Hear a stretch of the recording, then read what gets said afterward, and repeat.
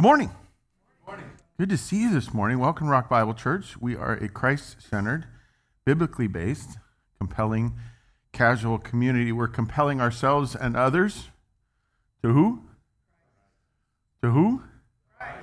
Okay, I won't say it a third time because that'll be like too repetitive, but I am emphasizing that this morning because of what we're about to study, read, and look at. Okay? We are a community that compel ourselves to Christ and we compel others to Christ. Amen? Now, we do it in very rigid, Pharisaical ways, correct? No. We do it in casual ways that welcome how many? All to worship. We're all his creation. Praise be to him that he designed each and every one of us the way he did. Now, I have some questions about how he designed me, but that's between him and I. We'll answer those when I get to heaven, right? But we want to make sure that we project clearly to all the world. You're his. And you have an opportunity to know him and worship him. Amen? All right. And then we are a community. We're being a community that serves the greater community. And that's why we do things like Mexico and children's ministry and all the other things that we do as a group, small groups, Bible studies, the whole thing. So, good to have you. Today I have an opportunity for you to serve the community a little bit. Today after second service, 12:30, I need 8 muscles. I don't care what gender you are for this activity, but we're going to lift the tent that needs the canvas repaired and take the legs off and set it down on the ground and fix the canvas, and then we're going to lift the tent back up in the air and put the legs on. So if you're available, you're around, your first service, I know you're type A, you're driven, you come to church, and then once you're out of here, the rest of your day takes off. I get it. Don't worry. I'll put the big push on second service because they're already here, okay? But if that's any kind of interesting to you, or you have half an hour to come and flex the muscles a little bit, we would love for the help on that. All right? You ready? All right. Let's pray, and then we'll jump into Romans chapter 10. Lord, thank you for this morning. Thank you for what we get to sing and for the depths of the truth of what we sang beyond what we even understand or have yet to experience. But we thank you for the mystery of your grace and love and what we have experienced so far. May that be important enough to us that we remember it. And then, Lord, that we project it, communicate it to others that they might see you. We thank you for the stories, Lord, that we're going to look at this morning and learn from. I pray that they'd be truth to us and inspire us. And more importantly, Lord, that it would then call us to action to see what we're willing to do about it. So may our time be honoring of you in the name of your Son. Amen. Amen. Romans chapter 10, we're starting verse 14. We're kind of mid-chapter. We're a little over mid-chapter in this section. And Paul's been talking about this concept of salvation's available to all. Whether you were originally part of the Jewish nation or not, it doesn't matter. I'll give you the short version. If you're breathing or ever have breathed, you can get in. And he started talking about the salvation, and our faith is not a faith of circumcision or DNA or generational, I'm in this lineage. It's a grace by faith. We're believers, and that's what gets us into the promise.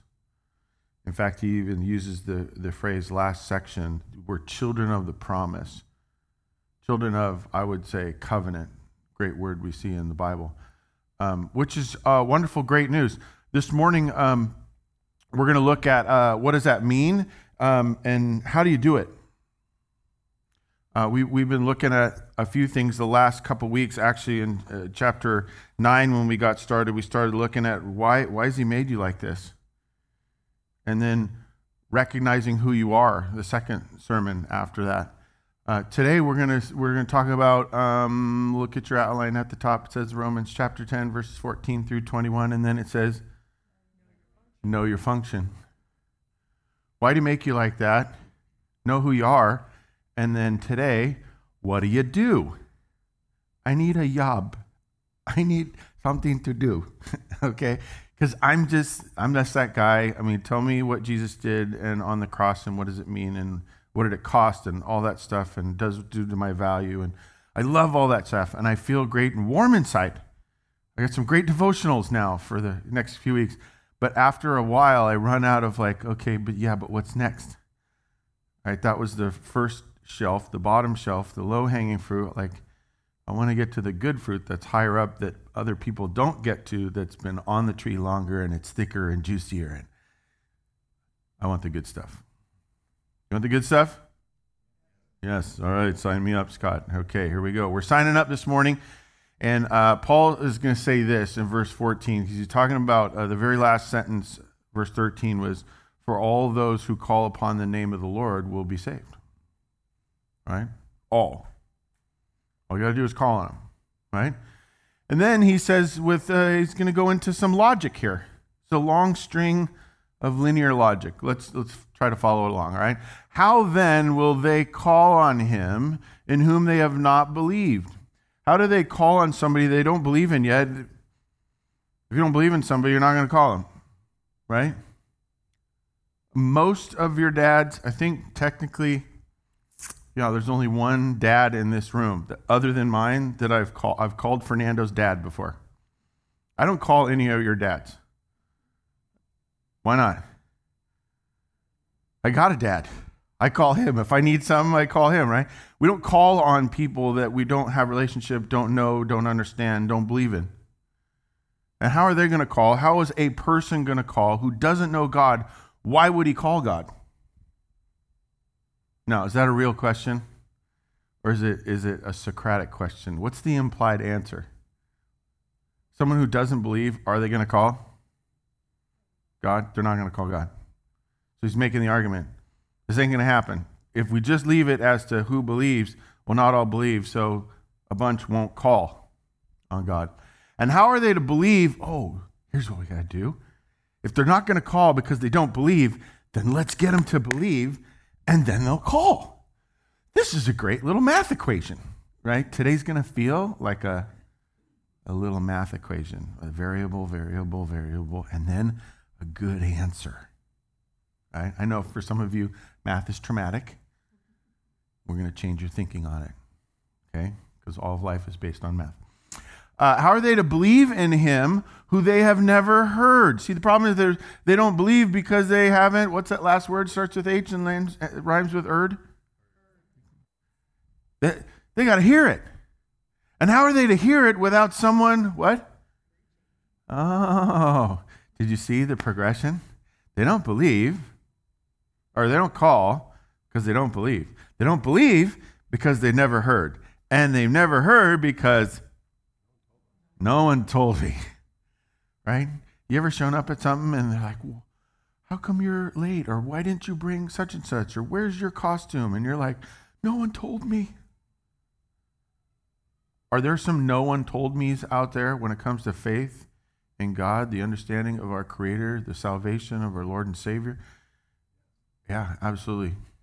In fact, it's a tragic phrase that I'd like you to stop using as much as possible. Choose an alternative. But we call the world lost. They're all lost out there. We're not going to say that anymore, mostly.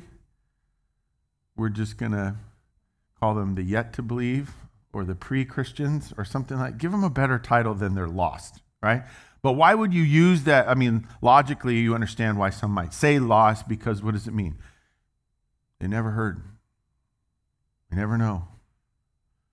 They're going about and following whatever teachers told them, parents told them, what they saw their buddies get away with, and it worked for them, so I think I'll try it, and that feels good, so I'll do that, and this is cheaper, so I'll do that. And where do all those paths lead? The way that seems right to a man, and its end leads to destruction. Because life without God in the equation You know what comes after the equal signs? What comes after? Without God, you get a big 0, right? And so we need somebody to preach so that they can hear, so that they can believe, so that they can then call on him. Is that a fun little progression? Man, that's like a whole sermon right there, isn't it? All right, let's pray and let's go to lunch. We're done. Verse 15, and how are they to preach unless they're sent? Who does the sending? We're at church. I asked the question. Odds are the answer is God, right? God sends them, then they preach, then people hear, then they believe, then they call them. How are they to preach unless they're sent? As it is written, and now this is a semi-famous verse that some of you, if you've been to church for a few years or so, you probably have heard this one before. How beautiful are the feet of those who preach the good news. Some other translations say those who bring the good news, right? What's Paul saying is important? What do you feel like he's starting to say is important? He's used the word twice now. Starts with P, rhymes with peach, right? There's something about preaching, and it's good news, isn't it? You know where churches go? Not half. There's 2 choices a church can make. Go happy, good news, or what's the other one? Bummer Sunday, right? Hellfire and brimstone, we're all going to die. You need the blood of Jesus to save your wicked soul because you're a wretched wretch, right? Which I think is a great phrase, wretched wretch. Not really. And churches miss what they're supposed to be talking about.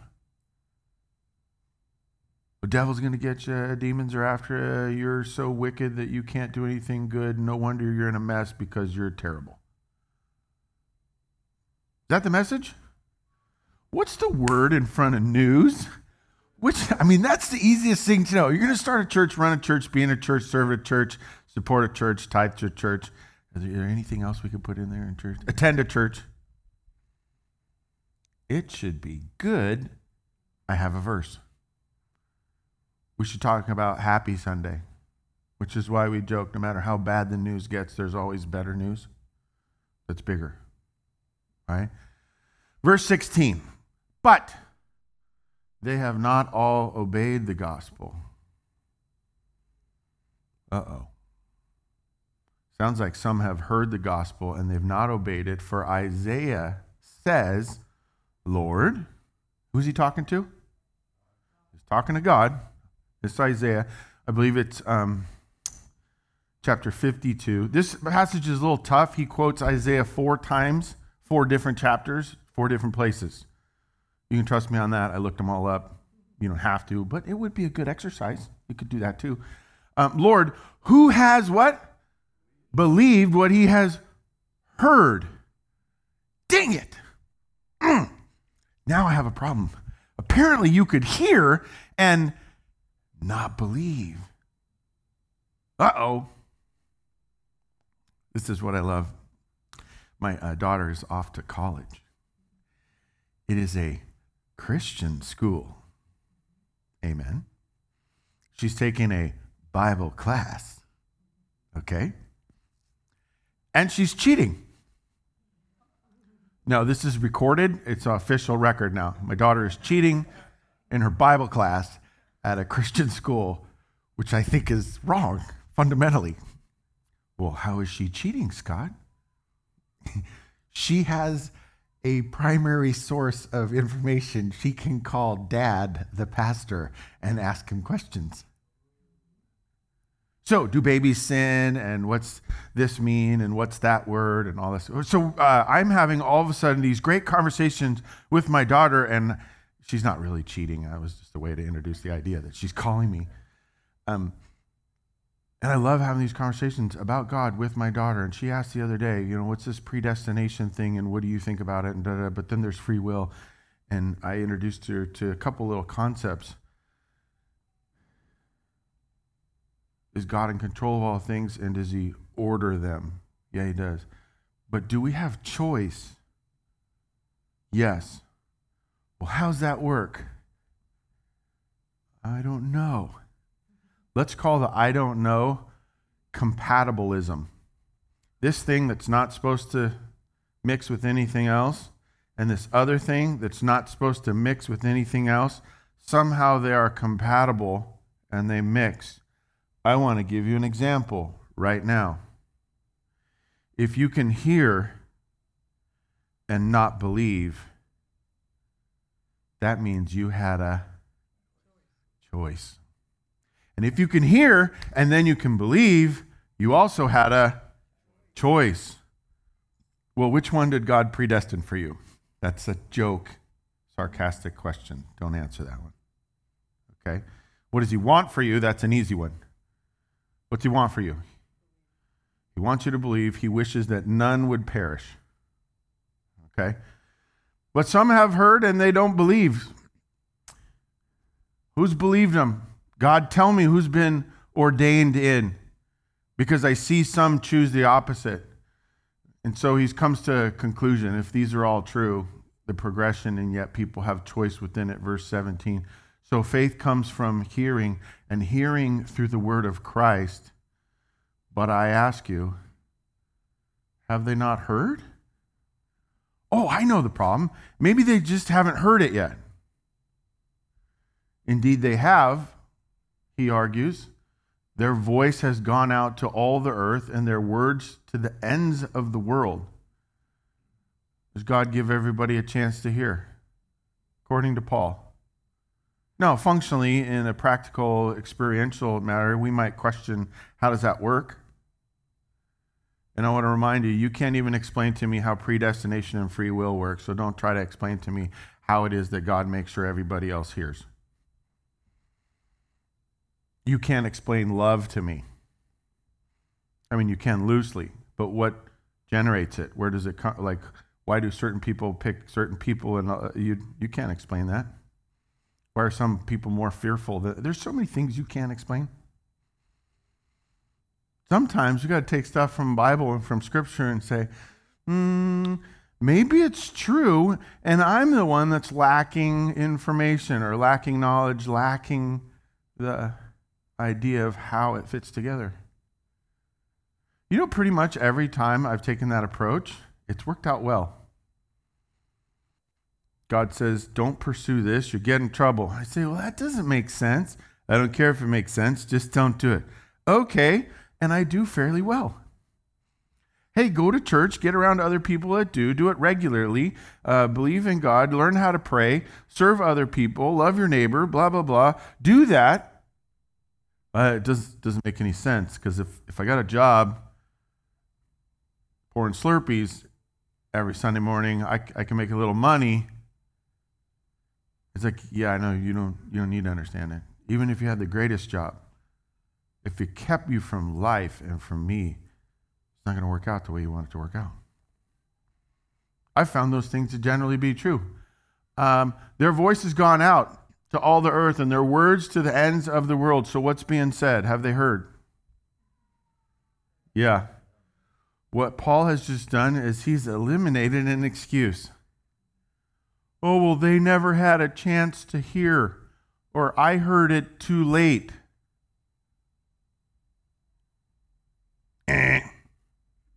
Nope, not today. You don't get to use that answer.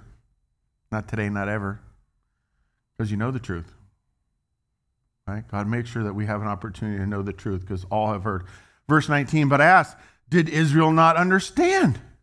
Well, maybe they heard it, but it was really confusing, and they didn't know how to choose yes or no, so they just squandered in their ambivalence.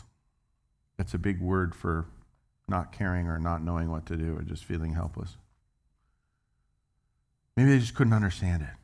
God's so complicated, right? What is the Lord's will? How does predestination work? All it's so complicated. Well, I could never make sense of it. I mean, the Bible even calls it the mystery of the gospel. So how could I ever understand? So I'm off the hook. I need not decide because it's too complicated for me, and I'm just a humble guy from California, and I know very little. I mean, it's a surprise that my kids even survived as long as they have. I mean, because what am I doing when I do that? I'm making excuses. Paul's saying, let me eliminate another one of your excuses. One, yeah, everybody's heard enough to know what they need to make the right decision and follow God. Here's another one. No one can say they don't understand, or that it's too complicated, or they're not smart enough. Have you ever met anybody who's not smart enough? Say no.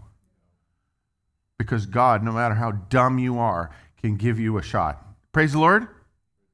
I'm an example. I shouldn't be here. I mean, I am a numbskull, but I was a numbskull. That's an older phrase for moron, idiot. I did dumb stuff. I went to public school, got in trouble, and did all kinds of things. It is yet but by the grace of God that he got my attention and put me on a track where maybe I should listen to my mom, maybe I should listen to my dad, and maybe I should go to church and take this stuff seriously rather than just going because there's donuts. Maybe I could get more out of this, and I started experimenting with some of this stuff. Yes, I'm a closet scientist. And it started working. There's a shot for me, there's a shot for them, no matter who they are. Amen? Which is great news for you, because you're already ahead of me. All right, let's move on from the goofiness. First, Moses says, I will make you jealous of those who are not a nation. With a foolish nation, I will make you angry. Foolish. Weren't we just talking about foolish? I was kind of talking about myself. I didn't use the word, but right? And what does he say? I like foolish nations. I like foolish people. I can reach foolish people. I can save them, make sense of it for them. I can draw them in, provide for them. I can be gracious to them, show them love to where they can have a great experience with God. Amen? But apparently other people have a choice, and they choose not to choose that. And so the foolish people get stuff from God and great relationship when other people miss out. Why? Because he predestined them to damnation? No, because they had a, what'd you call it earlier? They had a choice, and they said no. And so he says, well, how else can I get your attention? Why don't I have an amazing experience with all these people over here, and then you guys will finally figure out that you want to have that kind of experience, and you'll get jealous of their experience with God, and then you'll come over and make that same choice. I might have gotten those backwards, by the way. It might have been they were on track, and you guys are lost. Oh, wait, we weren't going to use that word anymore. What's the jealousy about? What are they jealous of? We're at church. I asked a question. They're jealous of God. It is manifest in them, the people that chose God, but they're jealous of that God experience. Put your guards up, because I'm going to come with the roundhouse right now. Ready? Put them up. I want to see some of you. All right. How many people are jealous of God when they watch you? Oh, that one hurt. Do people think about God in an attractive way from being around you and the stuff you do? Well, they should know that I'm a Christian and that I have accepted the Lord Jesus as my Savior. His death on the cross has paid for me and covered my sin, and that should be enough. Okay? But what do they see? Can they read your mind? No. Can they know your intentions? Never. What can they see you do? They can see you when you're praying, like when you go like this, and like, what are you doing? The food's here. It's hot. You should be eating. You bowing. Are you going to sleep? Are you about to sleep on your food? No, I'm saying a prayer. What just happened there? It's a witness. And you introduce someone into a mystery that they might explore. You ever had Japanese food? You ever had Japanese food? I don't mean like beef teriyaki, the cooked stuff with sauce on it that we've kind of Americanized a little bit. I mean the sushi or the sashimi or the, a little bit out there. Texture's different. It's cold. It's mushy. Blah, blah, blah. Have you ever had it? Raise your hands. Come on. This is really a little fun. If you haven't had it, it's totally fine. Those of you that had it, the first time you had it, why'd you have it? My wife, yes, praise the Lord. Someone else introduced you to sushi. Just why sushi is like God. It must be introduced. Right? But once you start it, all of a sudden there's sauces and you can put avocado with it. And then it's like, who's going to sushi for lunch today with me? Right? Let's go. Right? And we can do analogies like that because he likes the foolish. There we go, right? Verse 20. Then Isaiah is so bold as to say, he starts with that first one about jealousy. Then he goes for the jugular. He goes really after it. I have been found by those who did not seek me. I have shown myself to those who did not ask for me. Is Isaiah talking about Isaiah? Say no. Is Isaiah quoting God? Absolutely. What he says, there are people that will not seek him. They won't even seek him, and he will go get them. Praise the Lord. I think that's me. I think I'm in that camp. I wanted nothing to do with church. I raged at my parents when they would drag me kindergarten through middle school.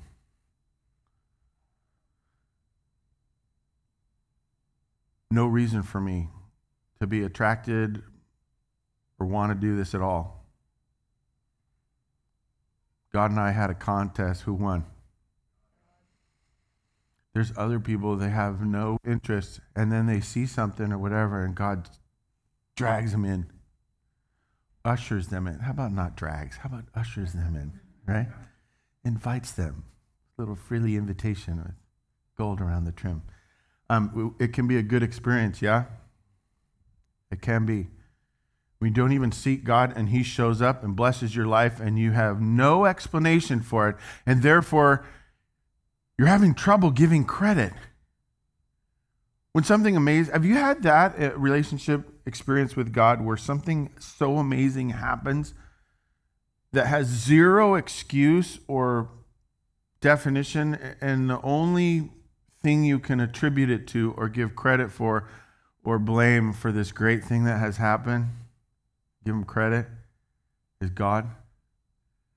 Sometimes it's timing that something happens. You lose a job and you're crushed, and all of a sudden this job offer comes in. And you're like, wait a minute, how did those happen so close together? I could never have orchestrated that. Correct, you didn't. But it must have been orchestrated because the timing was so great. Who orchestrated that? God. There's certain things you can't explain. When you pray for 2 boys and then a girl, and you get 2 boys and then a girl, someone orchestrated that. That's my wife and our experience. I was told that you're not allowed to pray for that it's sacrilegious and it's disrespectful of God. I decided to ignore those people. And guess what I got? I got 2 boys and a girl. I hope people see that and the mystery of it and go, maybe I need to start asking some new questions. Right? Because I will show myself to those who don't even ask for me. Whoa. That's awesome, because if I hear and then I start to understand, because everybody gets a chance to understand, and I have a choice. I can choose good or I can choose bad.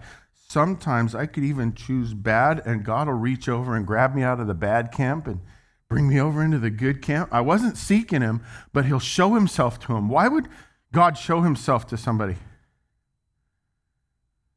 He wants to beat him up? Come here, Scotty. I need to smack you. Right? Is that why he shows up? No. God's more like, hey, look over here. Hey, come here. Right? 3 amigos. Right? One guy's trying to get the attention of the other guy, and he keeps yelling at him, hey, you, over there. Look up here. He doesn't want other people to hear it, but he's trying to get their attention. You know, God's doing that with you. He's looking down at you, some of you, and you're off running, doing your thing, whatever, and he's like, hey, come here.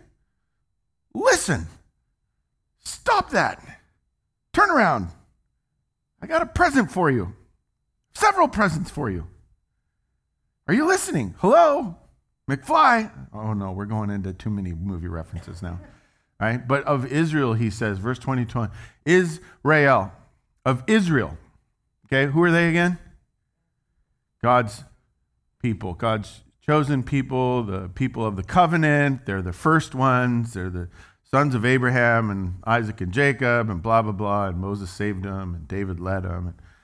But of Israel, he says, all day long I have held out my hands to a what?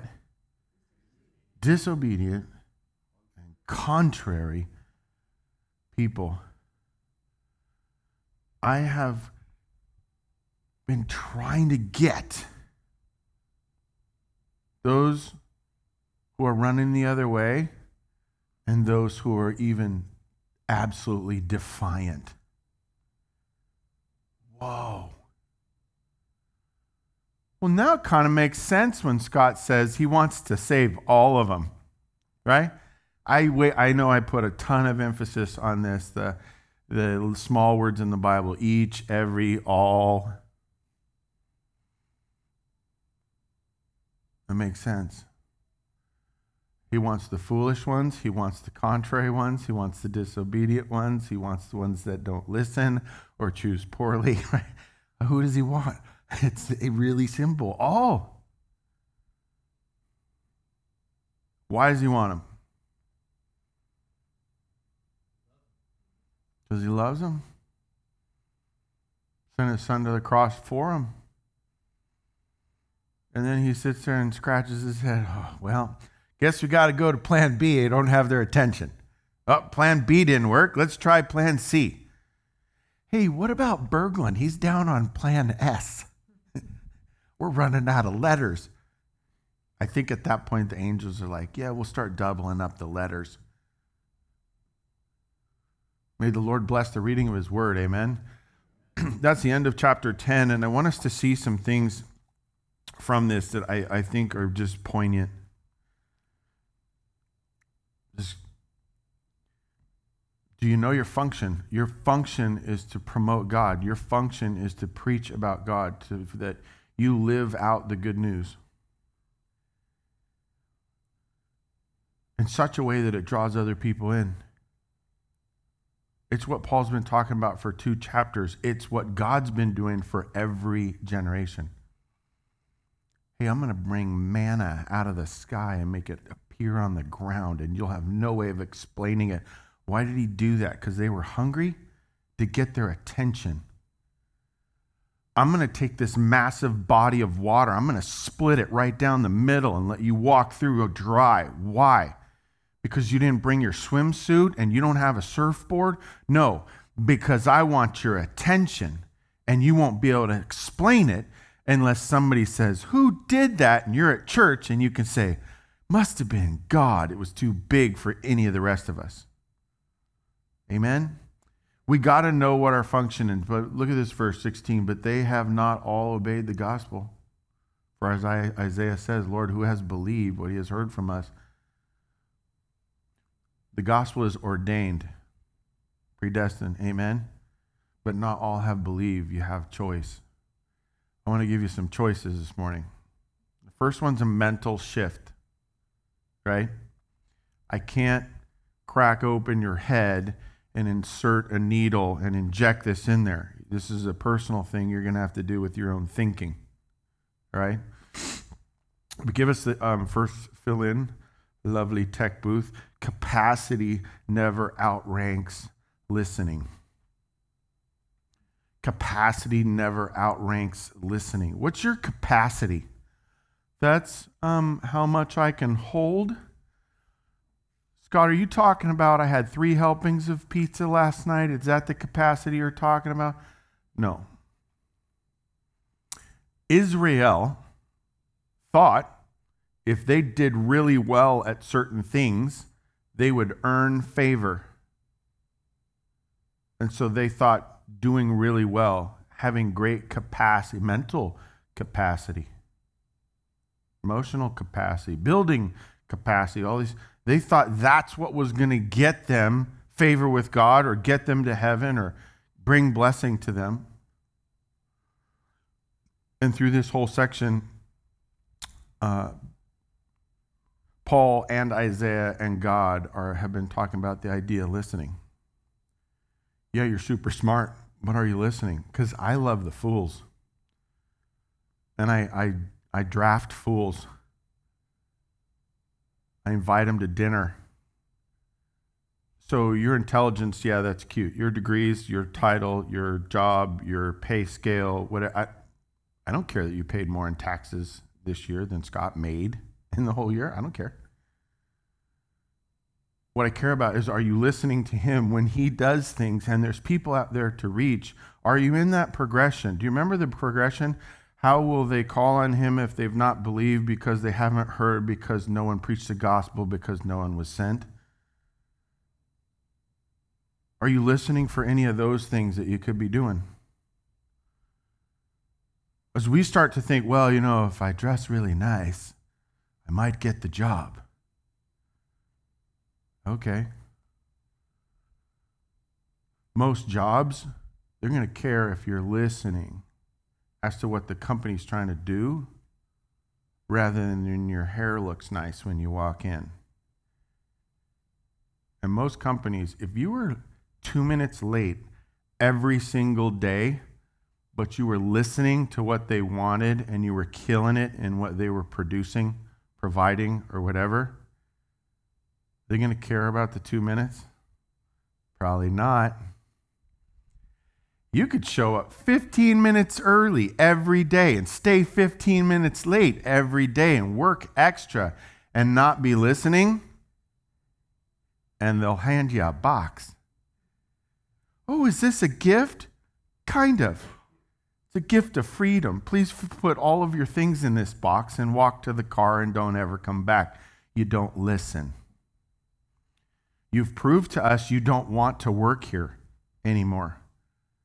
And so we would like to give you your freedom to go find a job that you do want to work at. Man, that sounds like God. Oh, you don't want to listen. Oh, okay. Going to have to send a flood. Oh, okay. I'm going to have to send a massive fish, locust. If you don't listen, you get in a contest with God, right? Who wins? Every time. He's undefeated, right? We have to get a mental shift going in our head that how good I am, what my attendance record is, how much I did of this or that or the other, or how little I did of this or how little I did of that. Neither one of those are excuses, and they have no value next to listening. Because God can take him who has nothing and make him amazing. Right? I mean, he could take the second born and turn him into something, couldn't he? He'd take somebody who's kicked out and has nothing and say, yeah, you don't even have a husband and you have this kid and you can't even take care of him, but I'm going to make him a massive nation.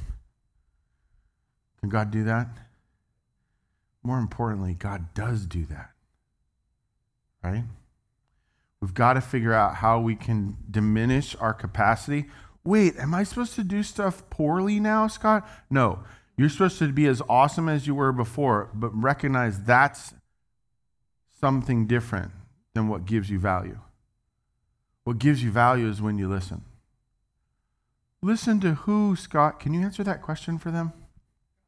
Listen to God. What's he want from me, right? Good question. Glad you asked. That'll help us transition into the next section. Ready? The gospel is not earned, but it rhymes with earned, starts with L. There you go. The gospel is not earned, but learned. You know what, Scott? I'm pretty sure you just said the exact same thing as the first set of fill-ins, just in different terms. Brilliant. It's another way to look at it. Gospel's not earned. Jesus went to the cross and he died. He said, it is finished, completed. There's nothing more we add to the gospel, but we can learn the gospel. How do we learn that? Man, that's a great question, Scott. I wish I had a really good answer for that. Let's go through obedience. Let's go with obedience, right? Verse 16, right above it on your screen. But they have not all obeyed the gospel. When you try it, when you do it, when you make an effort, is your success at your effort what matters? Reference first, fill in. No. Will God reward your effort? Yeah. No, I've coached way too much soccer. No, I'll keep this very simple.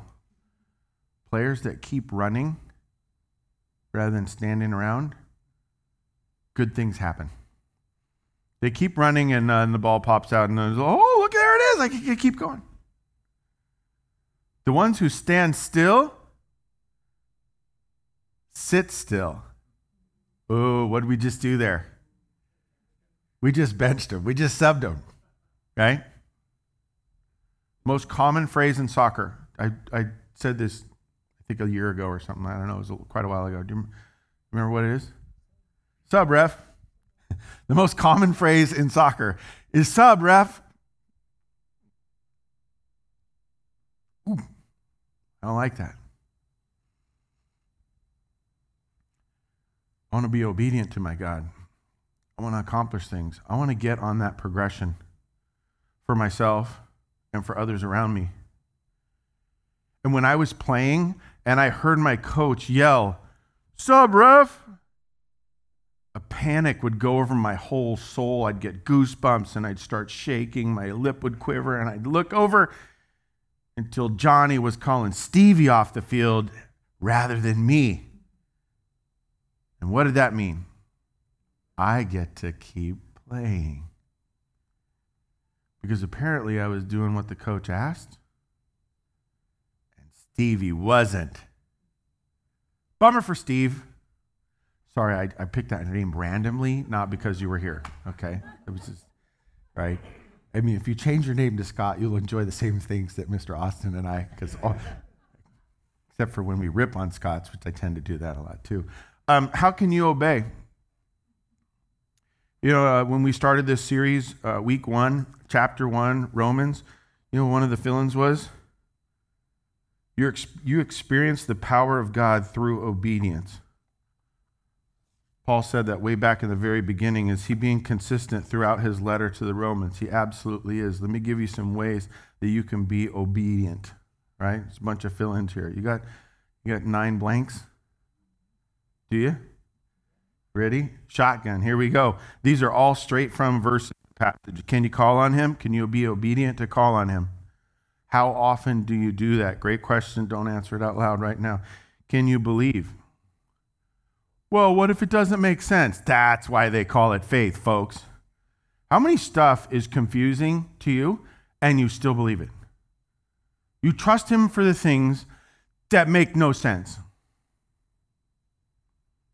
Have you ever said God would never do that, and then he does it? Those are scary. Could you hear? How does God speak to you? You know, there's a lot of voices out there. We talked about it at men's group Monday night on Doug's deck. 17 guys, lights hanging around, pizza, chicken wings, and Jesus. It was amazing. Talked about the idea that because you listened to a different voice and did not obey me when I told you, you shall not eat of the tree. We got to hear the voice, the right voice. God speak to you through prayer? Some. God speak to you through worship music? For some, it does. God speak to you through reading the Bible yourself? Oh, I could never do that, Scott. I know. Wouldn't it be scary if he started to teach you something and get your attention? You might have to respond. God speak to you through serving, giving, sacrifice, solitude, silence, fasting. Gee, Scott, that's a long list. Yes, we know you have many options when you fly, but we thank you for flying with one of them. Pick something. Play Bible trivia games if that's your thing. I hate those games. I have a seminary degree, and I get the answers wrong all the time. So, I don't know. For somebody that's wired different than me. How about this? Can you preach? Breaking out in a sweat. I don't want to have to preach. I don't mean on stage on Sundays. I mean, some of you can. If you're interested in that, let's talk. Okay? I'll fight you for it. I don't mean that. But who do you share the message of the good news of God with? Who do you invite to sit at your table and recognize that you pray before a meal? Who do you invite to church? Who do you invite their kids to camp? Who do you invite to a Mexico dinner with luscious tacos and have them see what our church is doing to be a greater community and serve? There's all these different ways that you could get the message out to other people. Right? So you could preach. You could be sent. What if you were sent somewhere? Like, do I have to go to Africa? No, you could go to the coffee nook and make coffee. Do you know we're struggling for coffee? And donut runs. There are many very important things that happen at this church. Donut runs is one of them. I've said, if we can't even do coffee and donuts, I'm going to stop coming. You'll need to find a new pastor. Gee, Scott, that's such a childish and immature thing to have the crux of your ministry sit on. No, actually, it's absolutely brilliant. If our church can't do even the smallest little thing, like serve a little bit and make water have a little granular of some other thing, you can pour some dairy product in and eat a little sugar and fat because that was too much for everybody in the church to do, then I don't think we're listening. We can't even serve. Where could you serve? You know, serving needs to be fun. What? I thought it was work. Yes, but when it's fun, we don't call it work. We call it serving. Well, I don't like working with kids. Great. Leave that for the ones that love working with kids. Can I just stack chairs? Oh, please, dear Lord, send us chair stackers. You know, we have a few that I know of. We've been overworking them. Now, they're saving a little money because they've been able to cancel their gym membership. But we need people. Do you like technical stuff like soundboards and all the things? I know nothing about the AV and the tech or the HV or the AC. I get them all mixed up, all those little acronym things. If you're into air conditioning or soundboards or computers, maybe you're good at video camera. Maybe you're great at smiling at people and saying, welcome, here's a bulletin. Sit anywhere you want. The bathroom's over there. The coffee and donuts that someone was willing to do a tiny bit of work are right over there. You could greet people. You could help do communion prep once a month. You could help with landscaping with Katie. You could volunteer for a committee. You could come up with a ministry that has yet to exist. Oh, that would be awesome. You mean our church does that? Not yet, but it does now. Who's in charge? You are. Here's some money from our budget. Have at it. Now, understand, most ministry ideas, 90% of them are rejected. But once in a while, there's good ones. You could host a study at your house. You could just go and make meals for people. There's so many different ways. How about this? Outside of the church, there's a myriad more ways to serve. Go be a team manager on your kid's sports team and be nice and smile and make sure that every email that you ever send out is positive and happy with zero criticisms. I'm still waiting to meet that person. Go be an assistant coach. Go volunteer in the library. There's so many different things you could do outside of the church. We got to figure out how we're sent, though, because we're going to set an example wherever we go. How about understand? Could you understand? Apparently, that's a way to obey. You could understand by studying the word. You could understand by studying it with other people. You could understand by asking questions about it or going back to school or cornering me on a Sunday morning, which is not cornering, by the way. I signed up for it. You could read it on your own. There's so many ways that you can understand it. The best way of understanding God is doing something. Get active. You learned by trying. Or one of my only ways for learning, trial and error. Many trials and many errors. You could seek. How do you seek the Lord? How do you find out if God is in something? Oh, that's interesting. When you seek him, how do you seek him? When you want to get close to God, what works for you? I think it's different than hearing his voice. Paul must think so, and Isaiah must think so because they put it that way, and then God must have thought so because he had him write it down 2 different times in 2 different generations and made sure that it stayed till we saw it. Ask. Well, I feel guilty when I ask God for stuff because I don't feel like he should be just an ATM machine where I just plug in my card and can you just give me stuff? And plus, I asked for a Lamborghini one time. It never worked. I moved it down to a Tesla, and I haven't gotten a Tesla either. So I just feel like I shouldn't be asking God for stuff. Well, why don't you ask God for God's stuff? I mean, so we can get off the car thing. Hey, God, what do you want me to drive for now? And what do you want me to do? Like, where do you want me to drive? Once you get me driving what you want me to drive, more important, where do you want me to drive? And what do you want me to do when I get there? Can you give me that? I have friends who say their favorite prayer is, God, what do you have for me today? That's a cool ask.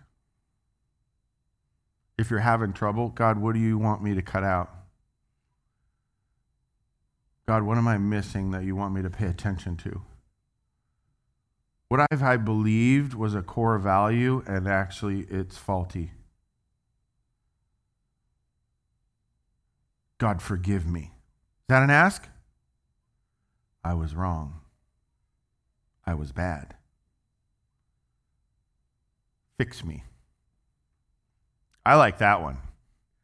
I use that one a lot. Fix me, God. I'm a mess. Last one. This one I stretched a little here. Remember it said I've been reaching out my hands to a disobedient and contrary people. From that I got cooperate. Cooperate with him. God, I do not want to start a church. God, have you been paying attention? Every time I walked by the poster that talked about launching a church, the Nehemiah Project, I laughed at it and mocked it for years in the seminary, walking from upstairs to downstairs. I walked by the Nehemiah Project with the Southern Baptist Convention for starting churches, and I mocked it and laughed. What fool would do that? That's an exercise in pain and agony and No. That's what God was doing. Upstairs, he was like, oh, Scott, this is going to be so much fun. Oh, you're such a moron. You're such a fool, and I love you to death. For now, I just want you to take this class over here. Just take that class. Okay, I'll take the class. I need a couple more units, and it's one of those the classes you meet every day, intensive. It's an intensive. 1 week, 8 hours a day, and boom, you get a class done in a week, but then you got to write papers for a couple more weeks, turn in a bunch of stuff. You know who showed up in that class during that 1 week? Linda Burquest. You met her on stage a few weeks back. You know who else came a different day? Jack Roberts. Folks, this is hilarious. These are the two key people who were instrumental in helping as partners and cooperated with us, there's our word again, in helping us start this church. And I said, no way. I'm never starting a church. And he put me in a class about church planting because it had the right number of units I needed to fulfill my electives so I could graduate on time. Then I meet Linda, and then I meet Jack, and now I've met you. And here we are. Cooperate. Why? Because God has an amazing sense of humor. He is extremely funny. Do I look like I'm suffering? Anyone?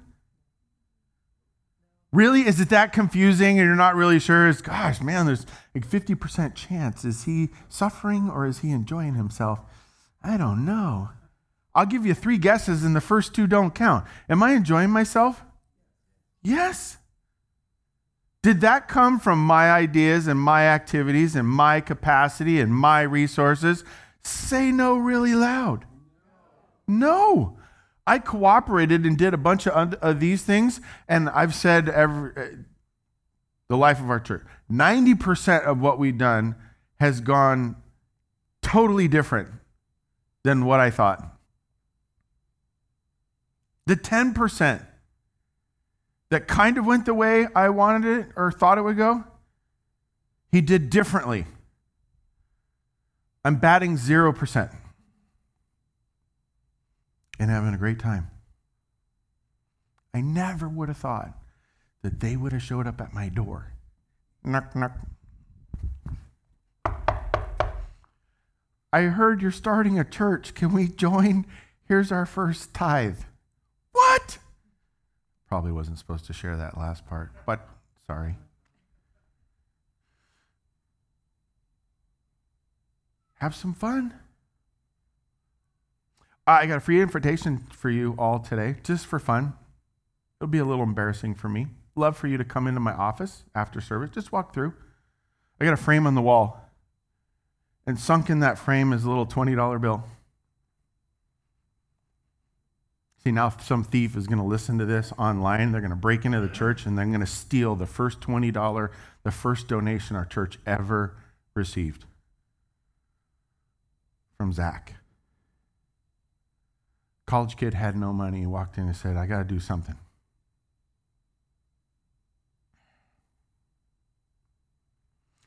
You will never have that experience if you don't obey. You will miss out on the fun, the excitement, the blessing, the mystery, the confusion, the clarity, all of it. So instead, make the call. Last villain. Make the call. What call is that, Scott? What do I say during my call? Whatever you want. But those who call upon the name of the Lord will be saved. Start figuring out how you do it. Don't do it my way. It will hurt you. I want to be the one and only me. You be the one and only you. Figure it out. You know, he wants to work with you. And here's the weird thing, and I said it earlier. He made you exactly the way you are so that he could do individual stuff with you. And make sure other people see it. How will they call if they have not believed? How will they believe if they have not heard? How will they hear if someone has not preached? And how will someone preach if they have not been sent? Figure out where you are on that spectrum.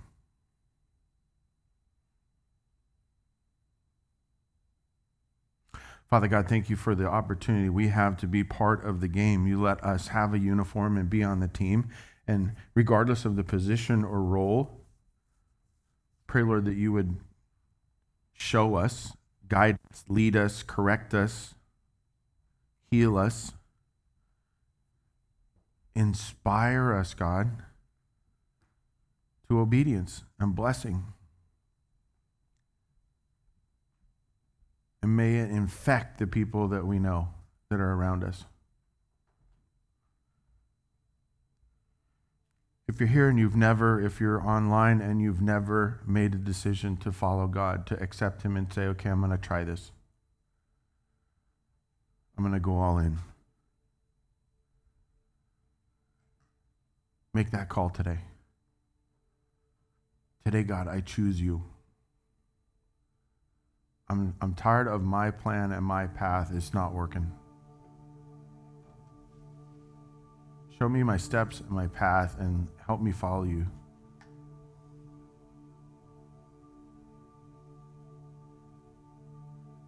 God, show us who to help as a church. We thank you for the offerings that receive, Lord. And I pray that it inspires us to be a church of obedience.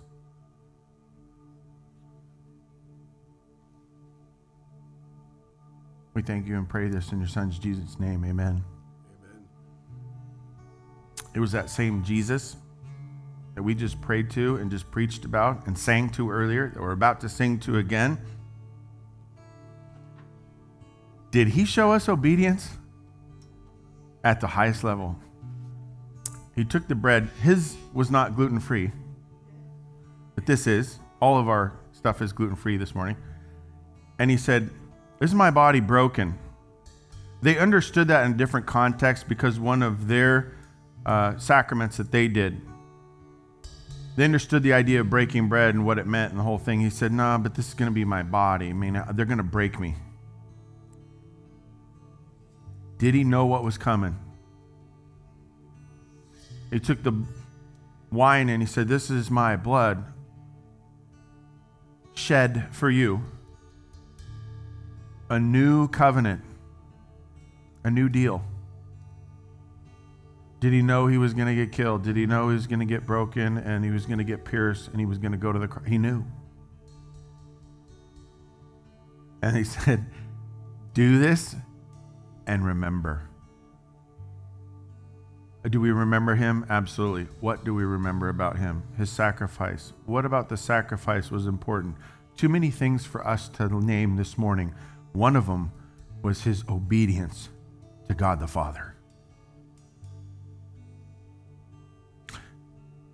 As always, you talk to God about anything you want this morning as we participate in communion. But if you'd like a suggestion, maybe you ask the question, God, what do you want me to be obedient? And maybe it's to him for the first time. Maybe it's in a certain area of your life. Maybe it's in a relationship. You ask that question and then you listen for the voice of God to speak, either now or over the course of the rest of the day, or he might put you in a situation during the week. And you start to learn how he speaks to you. Amen? So he took the bread and he broke it.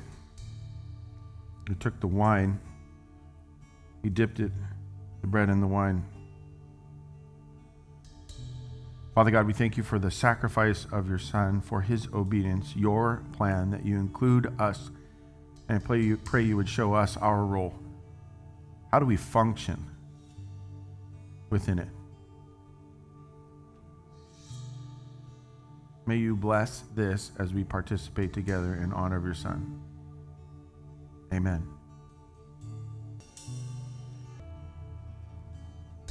May you know the function and blessing of obedience. Amen. Go with him.